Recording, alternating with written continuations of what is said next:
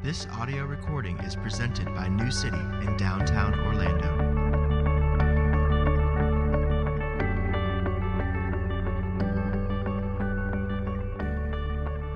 From Galatians chapter 2, verses 15 to 21. We ourselves are Jews by birth and not Gentile sinners. Yet we know that a person is not justified by works of the law, but through faith in Jesus Christ.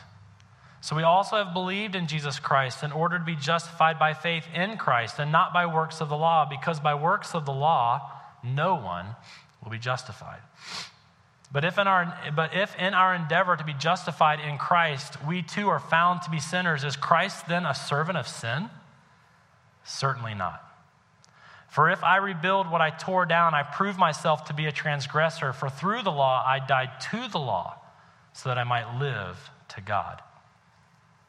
I have been crucified with Christ. It is no longer I who live, but Christ who lives in me. And the life I now live in the flesh, I live by faith in the Son of God, who loved me and gave himself for me. I do not nullify the grace of God.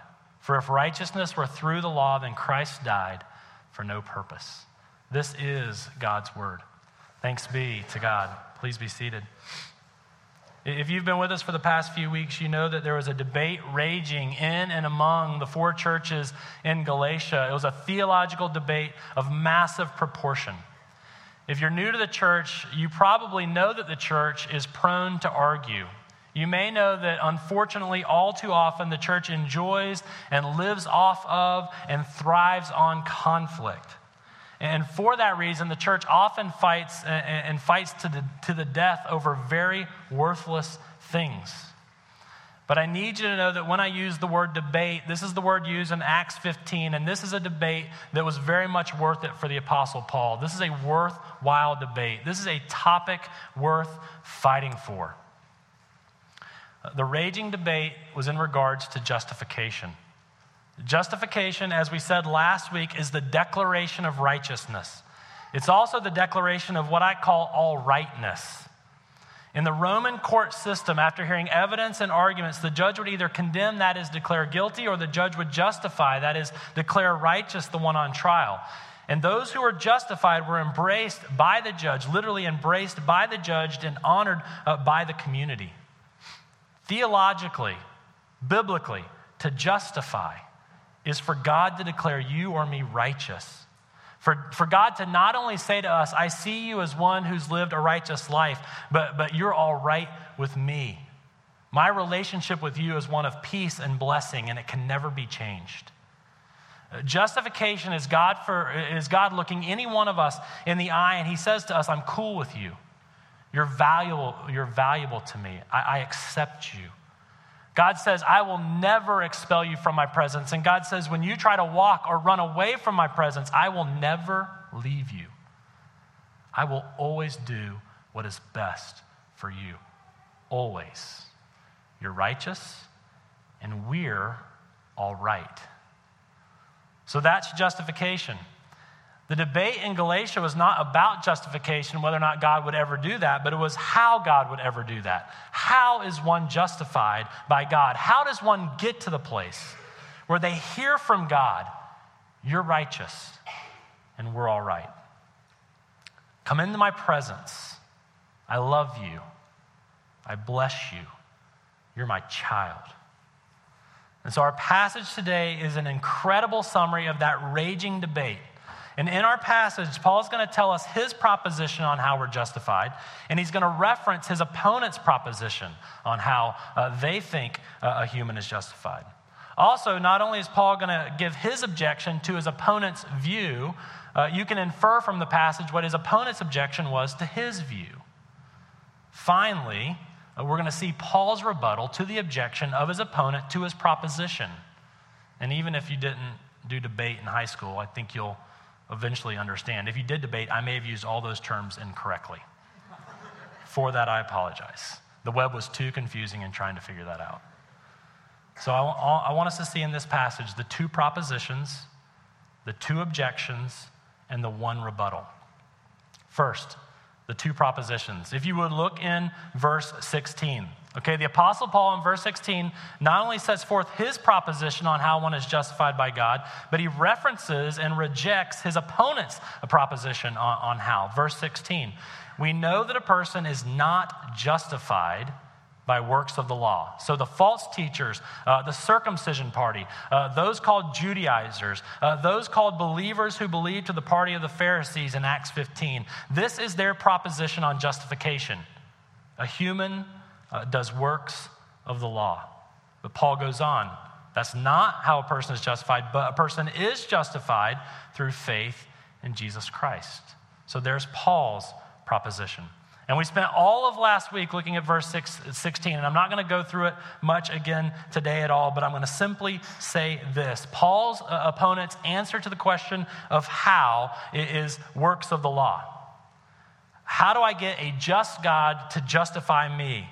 I have to do righteous to be righteous. And Paul, on the other hand, argues this: no one will be justified by their own works of the law. But anyone justified by God and before God will be so completely and utterly through faith in Jesus Christ, through believing into Jesus. Paul's gospel, Paul's sermon, Paul's proposition is this: Jesus was God in the flesh. After living a perfect and beautiful life, a life deserving of justification, Jesus did not straight away enter into God's presence and enjoy God's embrace and enjoy the blessings of justification. But Jesus first went to the cross. Jesus first was cursed and condemned in our place. At the cross, Jesus became sin for us so that we could become his righteousness and his all-rightness. His blessed and accepted and beloved place with the Father is given to us when he is cursed and sent away and hated. The circumcision party said you have to earn it. Paul said you can only receive it. The false teacher said your works to some degree merit justification. Paul said Christ's life merits our justification, and we receive this through faith in Jesus Christ. The false teacher said effort, works, obedience. Paul responded grace, mercy, faith. I want you to listen very carefully. I'm actually going to put 3 subpoints up on the screen, but I want you to listen to this very carefully. The false teacher said you have to do it to be it. You have to do righteous to be declared righteous. But Paul said, no, in fact, you can't do it, but you can be it without doing it. All right? So Martin Luther, if you're a student of theology, you know that he had this very famous Latin phrase that summarized Paul's proposition from verses 15 and 16. And this phrase is horribly frustrating to a simplistic legalist because it's so apparently illogical, but only illogical until you understand the gospel, and then it becomes beautifully clear. Luther said this: simul justus et peccator. Simul is where we get our word simultaneous, at the same time. Justus is righteous. Et is and. Peccator is sinner. Christians in the gospel are at the same time righteous and sinner. How is that not illogical? Because the great exchange of the cross makes it beautiful. Jesus at the cross, although righteous, chose to be declared a sinner in our place so that we, all those sinners, can choose to be declared righteous in his place. And so you see, for Paul's opponents, it was this either or. It was binary. They were too simplistic. It was either 0 or 1, yes or no, righteous or sinner.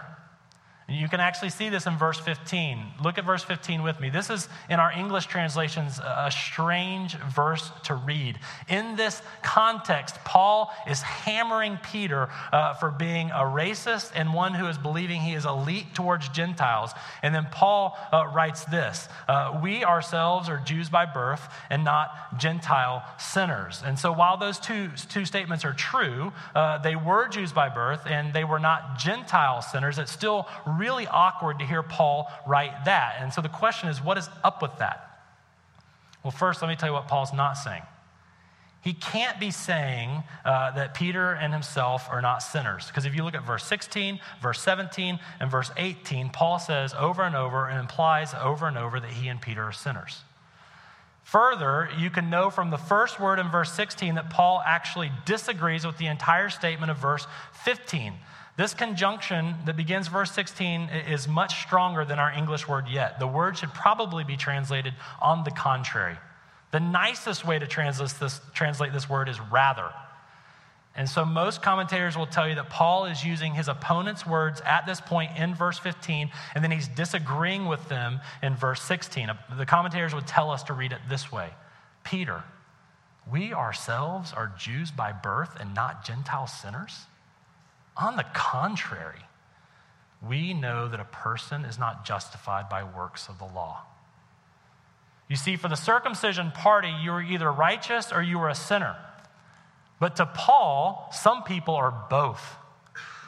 Paul believed that all of us were sinners, but some of us were righteous. To Paul, all Jews by birth were sinners, but some of them were righteous by faith in Jesus. He and Peter were in that camp. To Paul, all Gentiles were sinners, but some were also righteous by faith in Jesus. Titus and those in Galatia were in that camp. And so here's how you can know that you're getting the gospel out of your head and into your heart. Here's how you can know that you're getting the gospel sort of off the whiteboard, we'll say, and into your shoes. You're believing the gospel if you're growing in both humility and confidence at the same time. You can know that you're beginning to take this gospel from the whiteboard and put it into your heart and into your shoes if you're growing in both humility and in confidence at the same time. Listen to this. Christians, believers, are deeply humbled by the fact that they blew it so bad that only the death of God for them could save them and rescue them. But at the same time, Christians are confident at the very core of their being because God did love them so much that he chose to die for them. You see, you're beginning to believe, and I'm beginning to believe, and not just understand, we're beginning to believe Paul's proposition on justification when we're growing in both of these realities. But think about the other side of the coin. The other side of the coin would tell us that our functional theology is legalism, that our functional theology is works righteousness, that we functionally believe that we're justified by works of the law if we're ever proud in those times that we obey, and if we're ever thinking that we're worthless or lacking confidence before God whenever we disobey. You see, Paul would say, simul justus et peccator. You can be both confident and humble at the exact same time.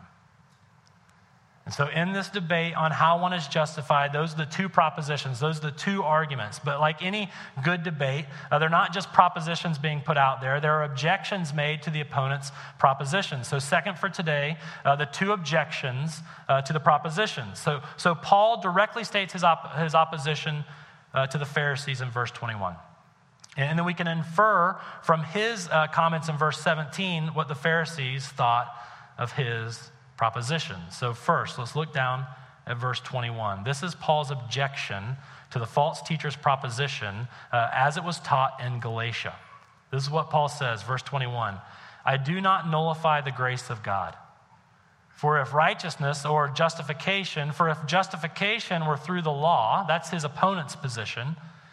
If justification were through the law, then Christ died for no purpose. And Paul would say to his opponent, if anyone truly holds your position, they find themselves in the unfortunate place of nullifying God's grace. They find themselves in the unfortunate place of calling the cross of Christ absolutely needless. I mean, look at the absolute language that Paul is using here. He is saying this. If you believe that a human's work has anything to do with justification, you nullify, reject, refuse, ignore, make invalid all of God's grace. He doesn't say you make less of God's grace or you diminish God's grace to the extent that you believe your works are involved in your justification. We're going to put this on the screen behind me if we haven't already. He says if you add any human merit to justification other than the merit of Jesus Christ, you utterly nullify all of God's grace in the equation. Now think about this. Paul's opponents in their theology, they did not reject Jesus outright. We know from Acts 15, we know from Galatians 1 and 2, we know from Philippians 3. Paul's opponents would have said, sure, God's grace. Sure, Jesus Christ. Sure, Jesus dead. Sure, Jesus even risen. Sure, these are part of your justification. But then they would say, you also have to do this, and you have to promise to do these if you want to be justified. We have said this over and over. For Paul's opponents, it was grace plus something. For Paul's opponents, it was Jesus plus some sort of promise about the future. And Paul said, just think about what we're saying. Grace means unmerited favor. Grace means unearned blessing. Paul says to add any merit to it doesn't diminish it, it nullifies it. It's all or nothing. And so again, if you add 1 ounce of cyanide to your favorite mixed drink or your favorite health smoothie, you don't make it 5% less enjoyable, you make it 100% not enjoyable. Regardless of the equation, if you make justification based on anything, any action in the past, any action in the present, any promise for the future, if you add anything to grace, if you add anything to Jesus, you nullify grace and you make Jesus' beautiful death pointless and purposeless and needless. And Paul's saying, I hear your proposition. Here's my objection to said proposition. So that's Paul's objection, but you can also see how the Pharisees were objecting to Paul's theology if you listen closely to verse 17. Look with me at verse 17. Paul writes, but if in our endeavor to be justified in Christ, we too were found to be sinners, is Christ then a servant of sin? If in our endeavor to be justified in Christ, we too were found to be sinners, both of those statements are true. If those are both true, is Christ then a servant of sin? See what Paul's doing in verse 17?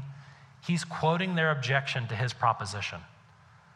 The circumcision party said that Paul's theology made Jesus Christ into a servant of sin. The false teachers accused Paul of not honoring Christ with his gospel, but in fact dishonoring Christ in his gospel.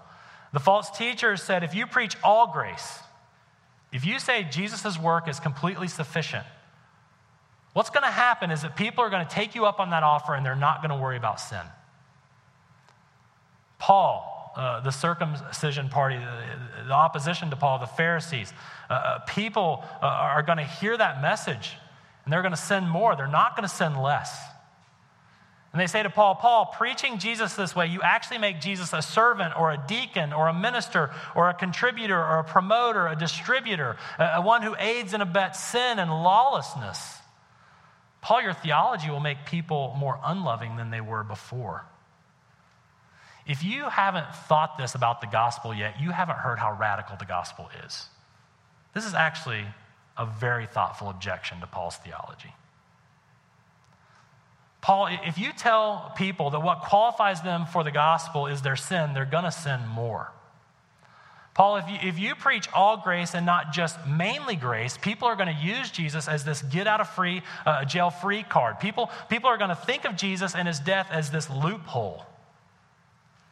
Paul, our kids are going to do whatever they want with whoever they want to whomever they want on Saturday night, and they're just going to check in on Sunday morning to make sure the gospel is still true if you say that it's 100% grace and no merit. Paul, is that really what you want? Paul, don't we want to add a little bit of works to the grace so they're a little scared of God and a little scared of hell? Wouldn't a little fear of God and hell be good for them? If they thought that they might be able to lose their salvation, wouldn't they be more obedient? Paul, we know that you're a good-hearted man and we know that you mean the best, but your proposition makes Jesus a servant of sin. Paul, if people in seeking to be justified by Jesus discover that they're sinners and still justified, there will be in them no motivation to stop the sinning. This is the doom of society. Paul, with your theology, people are going to do what they want to do and not go to hell for it. To use theological terms, Paul, we may be a little legalistic in our proposition, but Paul, you're very licentious in yours. With your theology, people are going to utterly disregard any and every law. And Paul says, does our theology, like they say, make Christ a servant of sin? Look at the end of verse 17. Certainly not. Literally, may it never be. Okay, so Paul says absolutely not, and then he gives his rebuttal to that in verses 18 through 20. And Paul is going to say to us, if you understand the depth and the breadth of my gospel, you will see that it is utterly impossible to say that Christ is a servant of sin in the lives of those who truly believe. In fact, Paul is going to say the exact opposite is true. So now remember, Paul is writing to the Galatians who are caught in the middle of this raging debate between Paul and the circumcision party. And in our text, Paul is telling the folks in Galatians of a time when Peter and Barnabas and others got caught in the middle of this raging debate, and in fact didn't get caught in the middle. They actually sided with the opponents for a while. And so our text is not a transcript of the actual debate between the two sides, but our text provides this incredible summary of that debate. The two propositions are clearly stated in verse 16. Both sides had their objections. Paul's clearly stated in verse 21. The false teachers implied in verse 17. We have no idea what their rebuttal was to Paul's objection, but Paul gives us these 3 verses on his rebuttal to their objection. Now, we're going to begin to look at this week. I actually want to take all of next week and unpack verses 18 through 20. I want to study them in detail. Verse 20 in particular is a glorious verse. I do not want us to go too fast. I want us to unpack it and enjoy it. But for now, I want to give us a one-line summary of Paul's rebuttal for us to chew on this week and for us to come back and consider next week. And here it is. To Paul, the idea that Christ is a servant of sin, the idea that a person can sin more after being justified and after being saved, that idea is absolutely crazy to Paul. Because in Paul's gospel, listen closely, the good news is not just who Jesus is for you, the good news is who Jesus is in you. Look at the screen. Paul's gospel, Paul's good news, Paul's salvation, not just Christ for me, but also Christ in me. Look at the personal pronouns in verse 20. I have been crucified with Christ. It is no longer I who live, but Christ who lives in me. And the life I now live in the flesh, that is in the body, I live by faith in the Son of God who loved me and gave himself for me. Look at it in verse 20. Not just Christ for me, past tense, but Christ in me, present tense. Here's why Paul says certainly not. Here's why he says may it never be. Because to us, the gospel might be this set of ideas or beliefs that we check back into on Sundays after doing whatever we want on Saturdays. But to Paul, the gospel is a personal God saving us. It is a personal God saving us not just from the penalty of the sin for all that we did on the proverbial Saturday night. It's God increasingly saving us from the powerful desire to do it again on Saturday night. Paul is saying if you're truly a Christian, if you truly believe the gospel, Jesus is not just someone to check in with on Sundays to have your get out of jail free card stamped for the week. Jesus is not this weak Savior who died for your sins and then begs you as you walk out the door to try and do a little bit better this week.